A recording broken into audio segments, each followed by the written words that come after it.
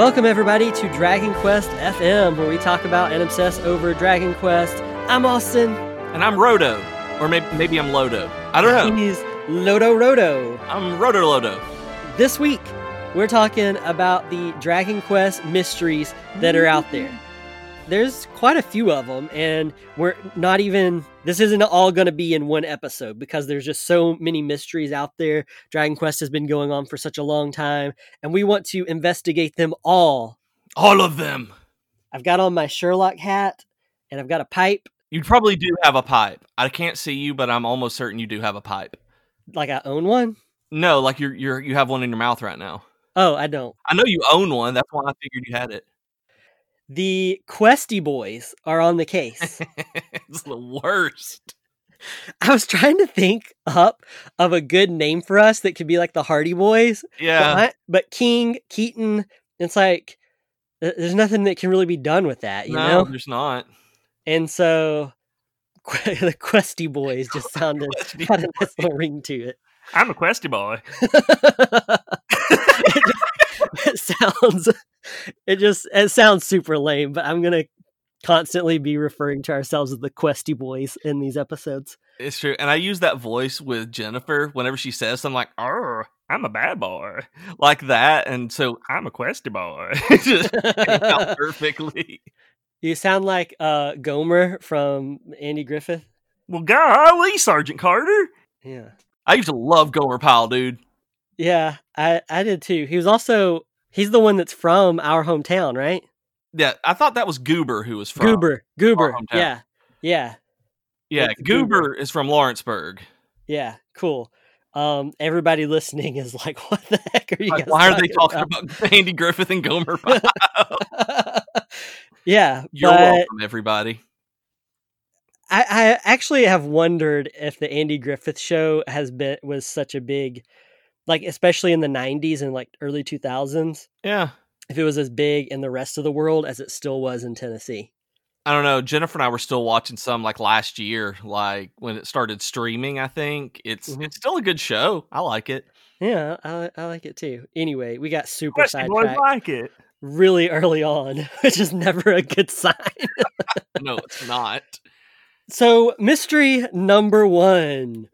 Mystery number one. Where's your fancy microphone now? I actually don't have that program installed right now. I have it on the new computer. I need to get that in, though. So, mystery number one. When did the first Dragon Quest hero go blonde, and why? All caps on the why there. Because this is something that I actually got to thinking about, because at some point in the last couple of weeks, when you and I were talking about mystery, somewhere along the way, I had shared a photo of the Dragon Quest hero with black hair, and didn't really think anything about it, because I was like, yeah, that's how he looked in like the 80s when this art was published or whatever, and didn't really think anything about it. And then somebody asked me on Twitter, they were like, wait, isn't the hero blonde? And I was like, well, actually, yes, he is now. But then it got me thinking, okay, well, at what point did he go from having black hair to blonde hair? Like, at what point did he just decide to like bleach his hair? and blondes have more fun, right? And of course they do. I don't know. I'm not blonde. Do you have more fun? I'm not blonde either. I was talking to the audience, not you. Oh, okay. You're talking to blonde people who are listening. Okay, I gotcha. Yeah, I didn't actually know this. Like the blonde stuff, like I didn't even notice this. Like somebody, I don't remember who it was on Twitter that had posted it, where they were talking about like the weird hair colors, and I'm like, what are you talking about? Because I didn't know. And I look at the images that they have, and I never noticed that the hero from the first one's hair changed. Like, I always thought it was just the brown hair, and then they were sharing all of these blonde-haired things, and I think it may have even been from some of the stars stuff. And I'm like, well, why? Why would they do this? Like, I don't know. Did they forget? Like, I really had no clue that they had made this change until really recently. Yeah, so he has black hair in a lot of the older artwork. I mean, most of the artwork shows him in just like his armor. He's got like that huge horned helm, So most of it shows that, but there's wisps of black hair. And as far as I know, and I asked people online about this too, because I was like, I don't really know. But as far as I know, Kenshin Dragon Quest, which we are still going to play one day as a follow-up to DQ Swords. But as far as I know, Kenshin Dragon Quest was the first time that he appeared blonde, and then the model was used again for like the Monster Battle Road games and everything that were like on the Wii, among others. And I asked people online, and everybody seemed to say, yes, it was Kenshin Dragon Quest. So I assume that's right. And from all the various digging I've done, that's what I can find. So that would be what the early 2000s would be the redesign there. So that still leaves the question of why did they redesign his character? That I can't figure anything out. Like I can't find anything about it. Hopefully the other Questy Boy can. That's me. I did a lot of digging around. I could not find anything. I even tried using, Google Chrome to translate some like Japanese interviews and things like that. And I just could not find anything of substance that said, okay, 100%, this is why they redesigned the character. So this, I guess, for this mystery, we don't have a definitive answer, but we at least have some pretty good guesses. So my guess initially was maybe Toriyama just forgot. Yeah, that's actually where I fall with this. I'm pretty sure that since there's been a large amount of color issues like with him for like the slimes and all that, I'm fairly certain that he just forgot and they were like, okay, that's what it is now. So what you're talking about is actually something we discussed in an earlier episode of the show, which is Toriyama forgot at one point, by his own admission, he forgot what color slimes were. And so there's actually official Dragon Quest art of slimes with colors that don't exist or didn't exist, at least at that point in time. At the time, right. And so my whole thing was like, okay, Toriyama just forgot that he had colored in black hair with the hero at some point because most of the art is with him on his helm. Yeah. So he just, he made it blonde. No one caught it and it wasn't a big deal. That seemed like a pretty good idea of why. And I've since changed my answer, and I'm going to talk about that one in a minute. The other common theory that I heard people either saying seriously or jokingly. Yeah, I haven't seen this one until I saw your notes, and I can totally see why people would think that he was a Super Saiyan. And if it's Saiyan, and so the people who are Dragon Ball fans will crucify you. Yeah, that's fine. Just I may be saying it wrong from the Japanese, even, but that's what they say on the translation. Yeah, you can nail me up, buddy. I don't know anything about Dragon Ball. Yeah. So, but yeah, I mean, changing him into blonde to make him more powerful, maybe a different form or an evolution of his of that character and his abilities. I could see why that would be a fan theory, but I don't. There is no basis in Dragon Quest for that kind of thing. The other one that I think is more probable now actually came from Brad on Twitter. Yeah. He's one of our patrons too, one of our friends we talk to on Twitter a lot. But he mentioned that he thought maybe it was just to make the hero stand out more. Mm-hmm. Because you don't see him with his hair very often. And it's like if he just had brown hair, black hair, he would look like a lot of the other characters and a lot of the other heroes. But if you have him blonde, where he looks basically like a blonde Erdrick, then at that point he stands out a lot more. And that answer actually makes a lot more sense to me than, because I'm like, yeah, Toriyama might have forgotten, but like, surely somebody would have caught on to that if it was just a mistake. There's been enough discrepancy across different Dragon Quest media that I don't think that it would be that it would be out of the realm of possibility, of reasonable possibility, that it would just be that he forgot and people went with it. But him standing out more really does make sense, because when I was first getting into this franchise, I would see the hero from one, and then I would see Erdrick, and I would get them confused. That I would look at them and not know, like, thought they were the same character for a while, because I was just like, they're just generic sword boys. And with a blonde one, it stands out a lot more than spiky black hair Erdrick. Yeah. So I guess that's our that's the Questy Boy's answer for mystery number 1, is that it was probably just to make him stand out more and look more unique when held up with all the other heroes in the series. So that brings us to mystery number 2. Mystery number 2, I have my notes wrong here, but mystery number 2 is basically, so with Dragon Quest II, they had cutscenes that were supposed to be in the game. Right. They were pixelated, and looked kind of like the opening for the first Final Fantasy game, where they tried to make it look like a little cutscene. So they had that for Dragon Quest II. And it's really pretty. Like, I adore what you sent, like what you posted on Twitter. I'd never seen that one before. And I'm like, that looks so cool, because I love old retro art like that, especially big, like real stills that's not necessarily pixel art. Looks super cool. So the mystery, I guess, was what happened to these unused cutscenes. Did they ever get used again at some point, like a Game Boy Color version of the game? What happened to it? Right. So apparently, I mean, I shared some of this, like you said, on Twitter, and apparently it wasn't super well known that it had cutscenes in it to begin with. But what I thought was interesting was that from everything I could find, that apparently the memory from the Famicom it wasn't enough. They couldn't do it. They had some of it already done, programmed, but they couldn't leave it in, so they had to cut it all out.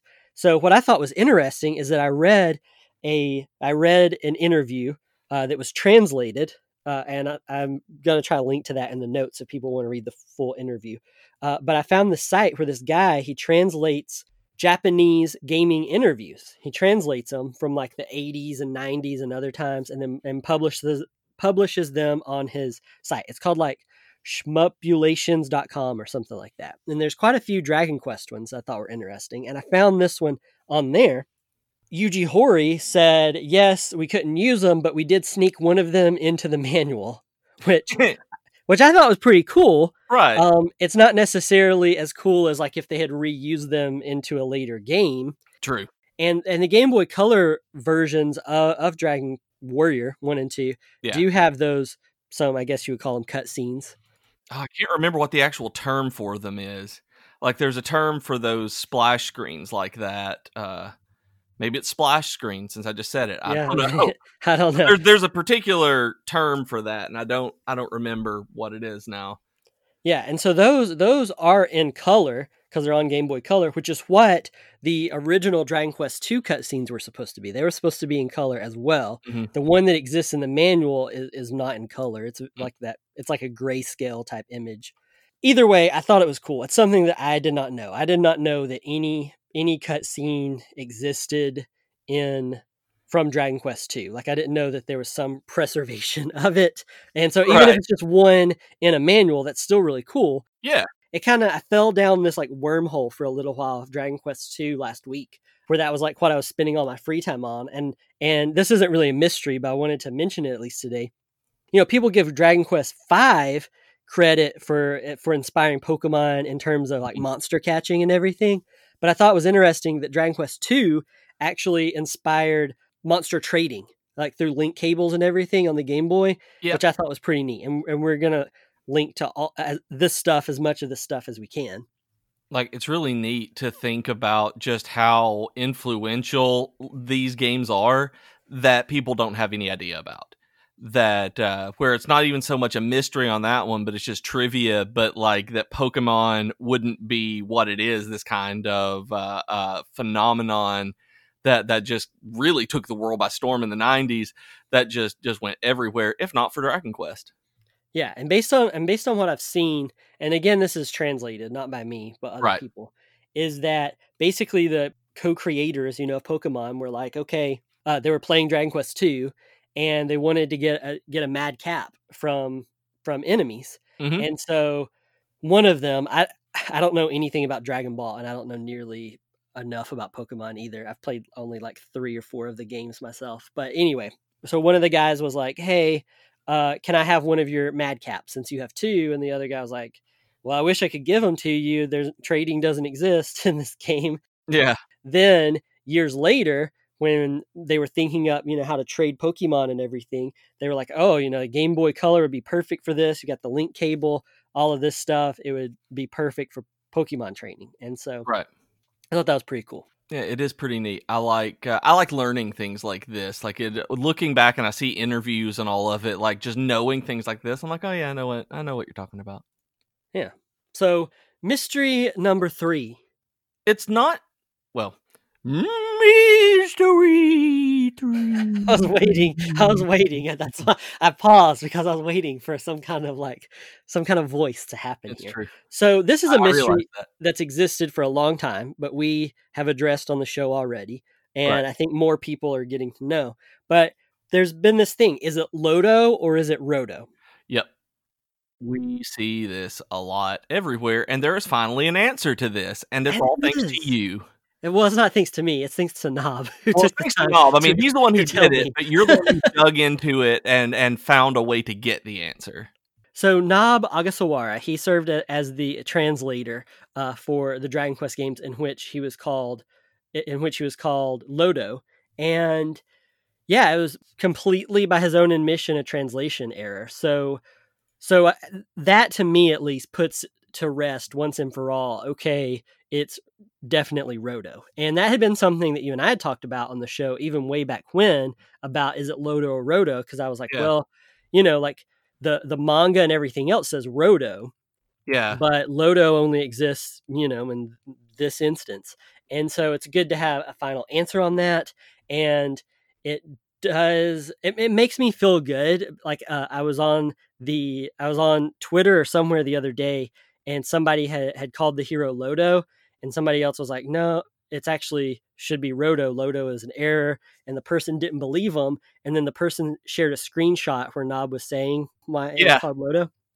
And I looked at it, and I don't know these people, but I looked at it, and I was like, hey, that's that's like the interview I did with him. That's kind of cool. That's your article. Yeah. That strangers on the internet. I was like, I didn't say anything. I wasn't like, hey, but but I thought that was cool, that was there. And so yeah, for people who have not listened to our translation episode, or who maybe have not read that interview or whatever, it is definitely Roto. Lodo is just a translation error, but it's still another cool piece of Dragon Quest history. It's been one of those things that have been kind of debated about over the years. So you were kind of shamelessly promoting me already, but I guess now it's time to have a little shameless self-promotion. Shameless, it's not a mystery. We want your money. Shameless. That might be my favorite one that you have ever done. Oh, that was that. I cracked myself up. It is not a mystery. But no, seriously, if you would like to support our podcast, we do have a Patreon page. That is at patreon.com/DragonQuestFM. You can get fun stuff like stickers and mugs and all sorts of goodies. A shout out on the podcast. You can tell us what you want us to talk about on the podcast. You can tell us what to do. So there's lots of cool stuff. I mean, I would definitely be a patron of us if I weren't doing the show. And so that is out there if anybody would like to support. What did you say? I mean, you can still subscribe. You can go in and become a patron to it. That's true. But then Patreon would just take some of my money out of it as their fee. So it'd be It's like, true. They would take money out of the money that you give us to give yourself. So Yeah. you really would just be giving Patreon money. I'd be giving Patreon like 30 cents. Yeah. Either way, that is there if you would like to support us. And just a huge thank you to all of our patrons. We have some like great patrons out there. Also, I know I'm behind on sending out mugs. We do those as anniversary gifts. And between the holidays and all the craziness that's happened in the last like month or two, I know I've gotten behind with mugs. So if you don't have your annual anniversary gift mug yet, I promise, I'm sending it. I will get on that ASAP. So getting back into today's episode, it is now time for mystery number 4. Ooh, quattro. So this was actually a question somebody asked me, and I thought it made a lot of sense to include it in today's episode. Yeah, for sure. This is something that I've seen a lot of people ask before. And that question is, why do some Dragon Quest characters have names, but others don't. Like there's definitely some names that the fandom uses pretty widespread. There's Solo, Wreck, things like that. So why do some Dragon Quest heroes have names and others don't? Well, canonically, I guess none of them do, right? I mean, I can't think of any that canonically have a name. Yeah, like name. Like this was their birth name. I don't think any of them do. I mean, even Erdrick is a title that if when you play around, like that's not even the dude's name, that he's the hero, and it's kind of like him being the Marquis or the Luminary. Yeah, that's the only one really that I ever use is Erdrick. I find myself calling the hero from 3 Erdrick, and I find myself calling the hero from 11 the Luminary. Yep. But those are the only ones that I really ever give close to names on. And so really none of the heroes have names. I guess the answer to that question is that, well, none of them really do, but some of them definitely do. You know, like I mentioned, Solo, Sophia, Wreck. I mean, the others get names, Aurus. Mm-hmm. So where does this all come from? A lot of them just come from the manga adaptations or the novelizations. Yep, where you have to have you have to call them something in there, and even when you're writing, even hero isn't a really good substitute for a name. If you've ever played many MMOs where they try to get around using your name, and it's always hero or champion or something like that, it's super awkward, and so you have to choose something whenever you're writing like that. Yeah, or like in Tenet, you have the protagonist. Oh, do you? I haven't seen Tenet. I haven't even read about Tenet. It's the protagonist, really? The protagonist is the protagonist, and they get kind of meta with it a few times in it. Okay. And it's a good movie. Grace and I actually watched it last night. Okay. It's pretty good. Like a lot of Christopher Nolan movies, it's about 20 minutes longer than I want it to be. Yeah. But it's pretty good. I mean, I enjoyed it. But yeah, the protagonist is just the protagonist. I did not know that. So yeah, that is neat. I like the idea of it because I like Chris Nolan movies, but also it's like, that's weird. Yeah, or like the Cormac McCarthy novel, The Road. Oh, it's so good. Oh, I love that book. But I mean, the characters you have. Oh yeah, the man and the boy, right? Man and the boy, like they don't have names or really anything other than their relationship. And I listened to it on audiobook rather than reading it, so I never even caught it. Like the way that they did it, like it was afterward where I was just so engrossed in it that I didn't realize they didn't have names until well after when I was reading stuff. I'm like, oh my God, they didn't. So I really like Cormac McCarthy novels. This is totally off subject, but I do want to tell you this story, and I guess anyone who's listening. But whenever I was one of the first Cormac McCarthy novel I ever read was No Country for Old Men. Right. It was before the movie came out or anything, so I didn't know much of anything about it other than, okay, it's a Cormac McCarthy novel. And at that point, I wasn't used to reading Cormac McCarthy novels, but in a lot of his books, he doesn't use quotation marks. Yeah, he doesn't. And it annoys the crap out of me. Like when I first started reading No Country for Old Men, I was probably like high school or college age when I read it. And I was like, okay, this is weird. Why is it written like this? And then after like a little while, I was like, oh, these are the people talking. This guy doesn't use quotation marks. Yeah. It's very hard to read, which is why The Road was my first one. And so I listened to it on audiobook. And so I didn't have any of these like issues with it. And I've learned that with a lot of these books that are very hard to read, like including William Faulkner, that I've learned using the audiobook to get into and learn like how the cadence of the book goes. It's so much easier to then go back into the written one and get what the author is doing with that. So it's really, really, really good for me to have, because I would have bounced off of it hard without quotation marks and names. Yeah. So Mr. McCarthy, Cormac, if I can call you Cormac, I know you're listening, so please let me know why you don't use quotation marks in your novels. It's true. You can reach us at dragonquestfm@gmail.com. But going back to the Dragon Quest names here, other names come from like the quote unquote default names that characters are given, like in 5, where your dad is like, maybe we should name you this. And where it's the game offers it as a suggestion, so people just kind of go with that, and they're like, okay, yes, this is what the hero is called. The problem with that is then you have a lot of different media. Like people are like, okay, is the hero from Five Madison? Is it Abel? Is it Luca? Now that your story came out. I mean, there's just like all these things that you run into. But I guess the answer to mystery number 4 is that really none of the Dragon Quest heroes have names. Name them whatever you want. Name them hero, name them after yourself. Just don't call them late for dinner. End recording now. Stop. So, mystery number 5. Dun dun dun dun dun. I don't know if this is really a mystery. This is just something that I personally have wanted to find out. Right. It's why did Koichi Nakamura leave Enix and Dragon Quest? Because for the longest time, he was like Yuji Hoри's partner in crime here. I mean, they worked on so many games together. Like all of the early Dragon Quest games, you have Nakamura and Yuji Horii to thank for that. Yeah. Nakamura he directed like the first 4 Dragon Quest games, and I think he was just like a gaming supervisor on 5 before he left. He may have been director on 5 as well, but for whatever reason, he definitely directed a lot of those early Dragon Quest games, and so he's really in several ways responsible for the way Dragon Quest feels because he was like, he programmed a lot of it. From everything I've read, it was a friendly parting. Like I've seen, I was actually reading one this past week where it was an interview with Nakamura and Yuji Horii from like 1988 or something like that. Oh, wow. And, they're smiling in all the photos and they just look like BFFs. And so it's like, man, I can't why would he just leave all of a sudden?